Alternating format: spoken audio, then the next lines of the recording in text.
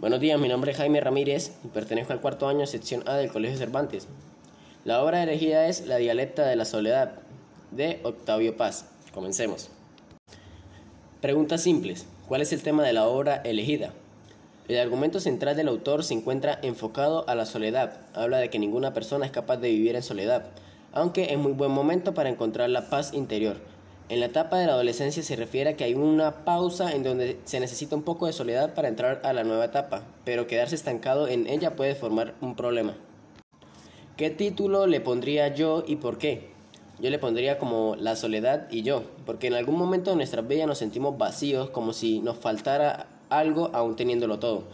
Para nosotros la vida se vuelve como insignificante y confusa en algún momento, más comúnmente en la adolescencia, pero sabemos que solo es una etapa, ya que los seres humanos creamos un arma de doble filo denominado soledad. ¿Qué me pareció interesante de la vida del autor?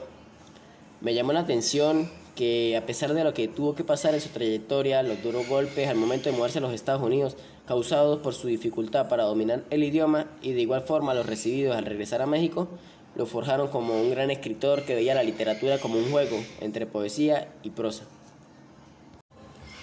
¿Con cuáles ideas del presente ensayo estoy de acuerdo y con cuáles no? Estoy de acuerdo con la que dice: vivir es separarnos del que fuimos para internarnos en el que vamos a ser. Me parece que este fragmento se encuentra muy acertado, ya que los seres humanos deben ser capaces de evolucionar y adaptarse a la comodidad de la tierra. Por lo tanto, siempre estamos cambiando y mejorando actitudes, sabemos no son las correctas. No estoy de acuerdo con el fragmento que dice: nuestra sensación de vivir se expresa como separación y ruptura, desamparo, caída en un ámbito hostil o extraño. A mí me parece que vivir es una escuela en donde cometemos errores, pero para eso vivimos, para cada vez más tratar de ser mejores personas. No podemos ser conformistas y quedarnos estancados. Venimos a este mundo a mejorarlo, ese es el objetivo. La vida puede ser dura, pero es mucho más bonita de lo que parece. ¿Qué tema usaría yo para escribir un ensayo literario? En mi caso, ya que tiene mucho y es un tema muy extenso, hablaría sobre el gobierno.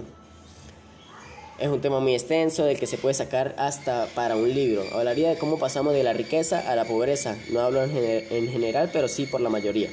Por causa de malas administraciones políticas. Nuestro país tiene mucho de qué hablar y ha dejado muchas experiencias. En mi caso estaría escribiendo un relato. ¿Qué opinión tengo de la obra en general? Es una obra muy buena, ya que nos hace referencia desde varios puntos de vista a lo que es la soledad, a lo que se siente y a lo que expresa.